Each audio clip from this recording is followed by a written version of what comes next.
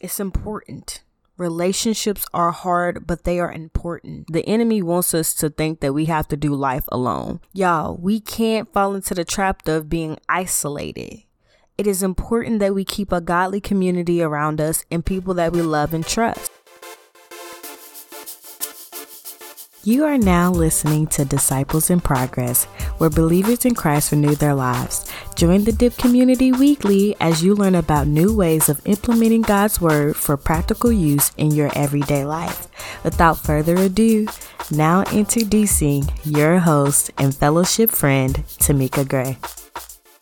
Hello, everyone. You are now listening to Disciples in Progress. My name is Tamika Gray, your host, and today we are listening to episode number 8, titled Relationships Are Hard. Y'all, let me tell you, if I ain't had a testimony, the testimony is today. But am I going to share it? Heck no, because I'm still going through it. But I just want to let you know that the title of this show is so true. Like, relationships are hard. Interpersonal relationships, I'm talking about on a family level, a romantic level, a platonic level. All levels of relationships are hard. You live in this world long enough, you probably get messages, girl, it's just better to be by myself, or man, bro, I can handle this on my own, or, but really, like, that's the plan of the enemy. The enemy wants us to think that we have to do life alone. The enemy wants us to believe that we shouldn't have a small group of loving people around us. Like, let's just think about Jesus. Like, when Jesus was on this earth, he had entourage, low key, of 12 disciples. And out of those 12, he had a close knit of 3 of them that he was like, hey, y'all, if some things go down, I know they got my back type of thing. So if Jesus found that it was important to keep relationships and to have people in his life through his walk, why don't you? Don't believe the lie, guys. It is not okay to be alone.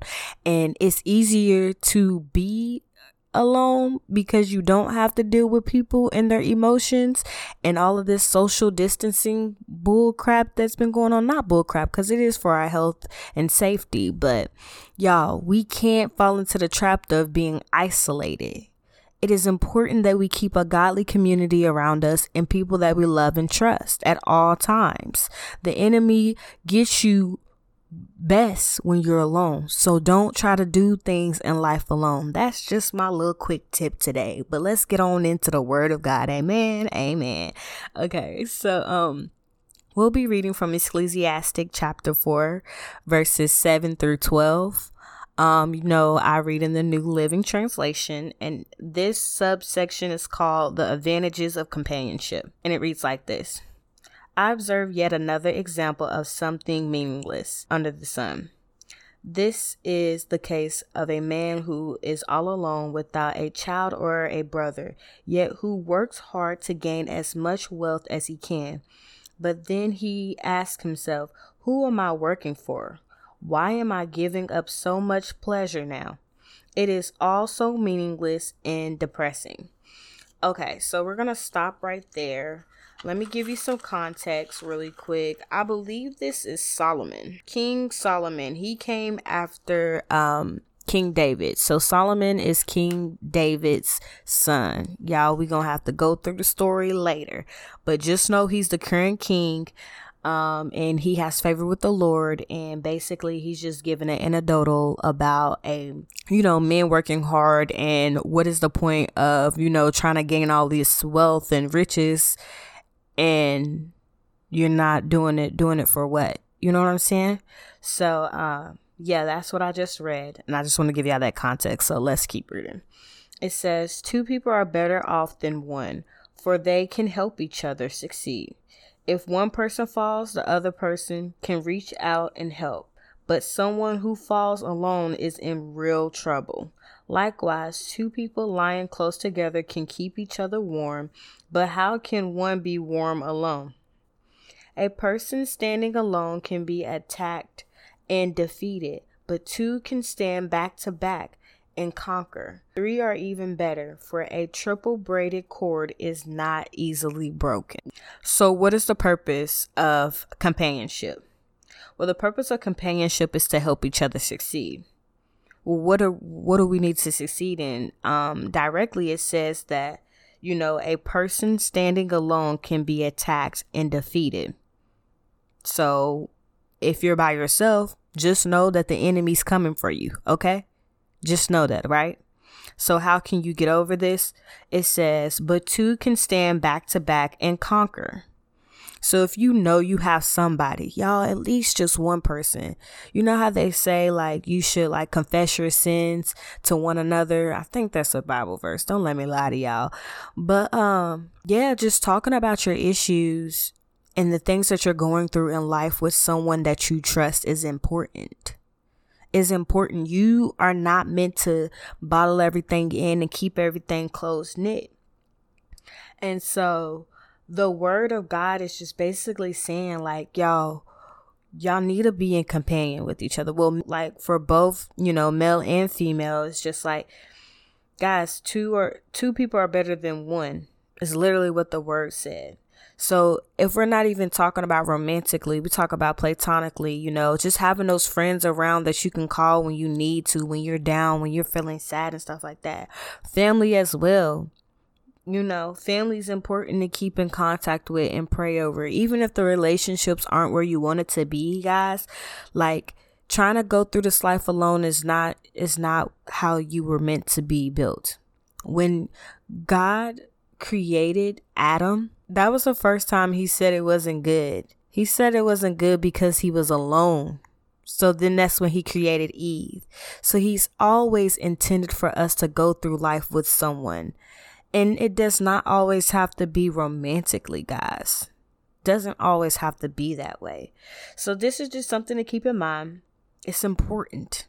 Relationships are hard, but they are important. Those are the things that is going to help you push through. So find a godly community. Find people who are like-minded like you, goal-oriented and driven. If you're not goal-oriented, that's okay. So, boo. Everybody, whatever floats your boat, hey.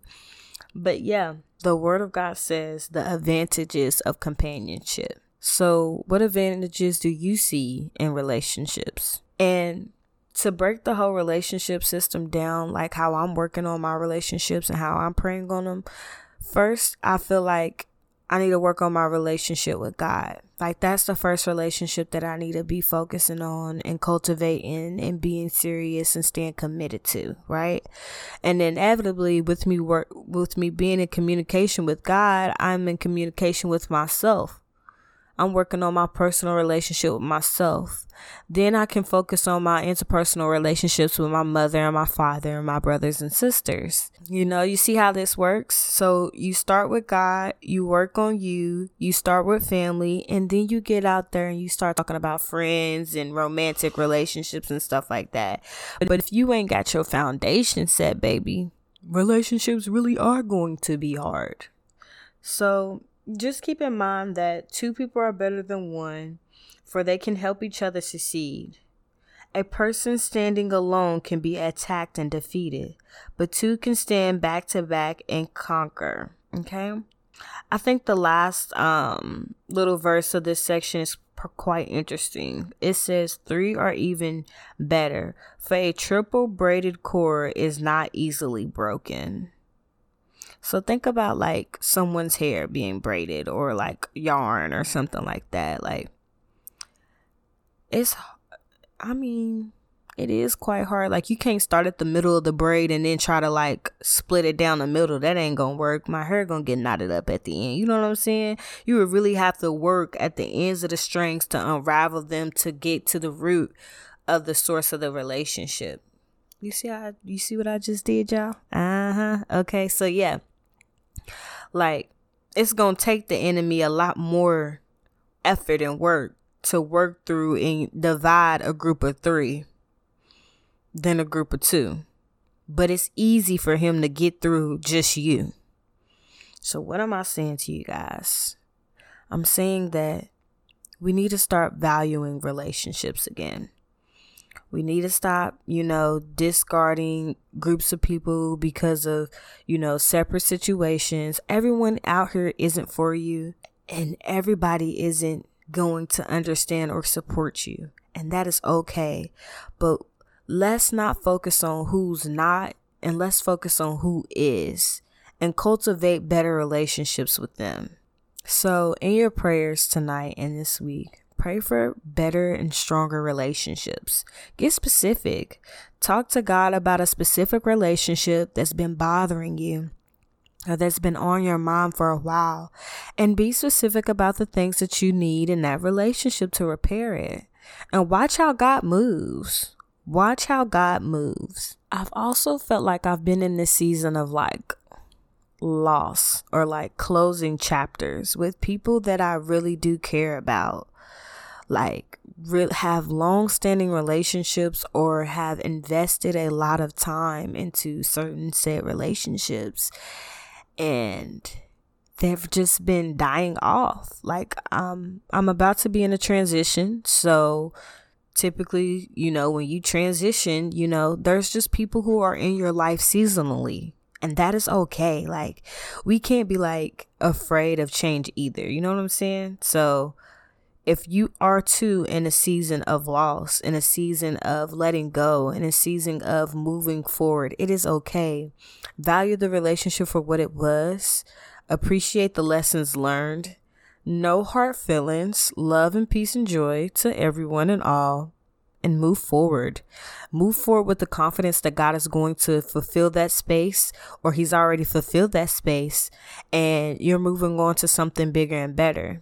And hopefully you impacted that person in a positive way as well. So, yep.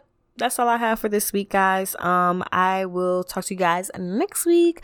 Not gonna be on Instagram so much this week. I'm still trying to like revamp how I'm gonna do my whole social media marketing. This is a lot of work. A lot more work than what I thought it was gonna be. But other than that, I love you guys. I'll see you next week. Bye.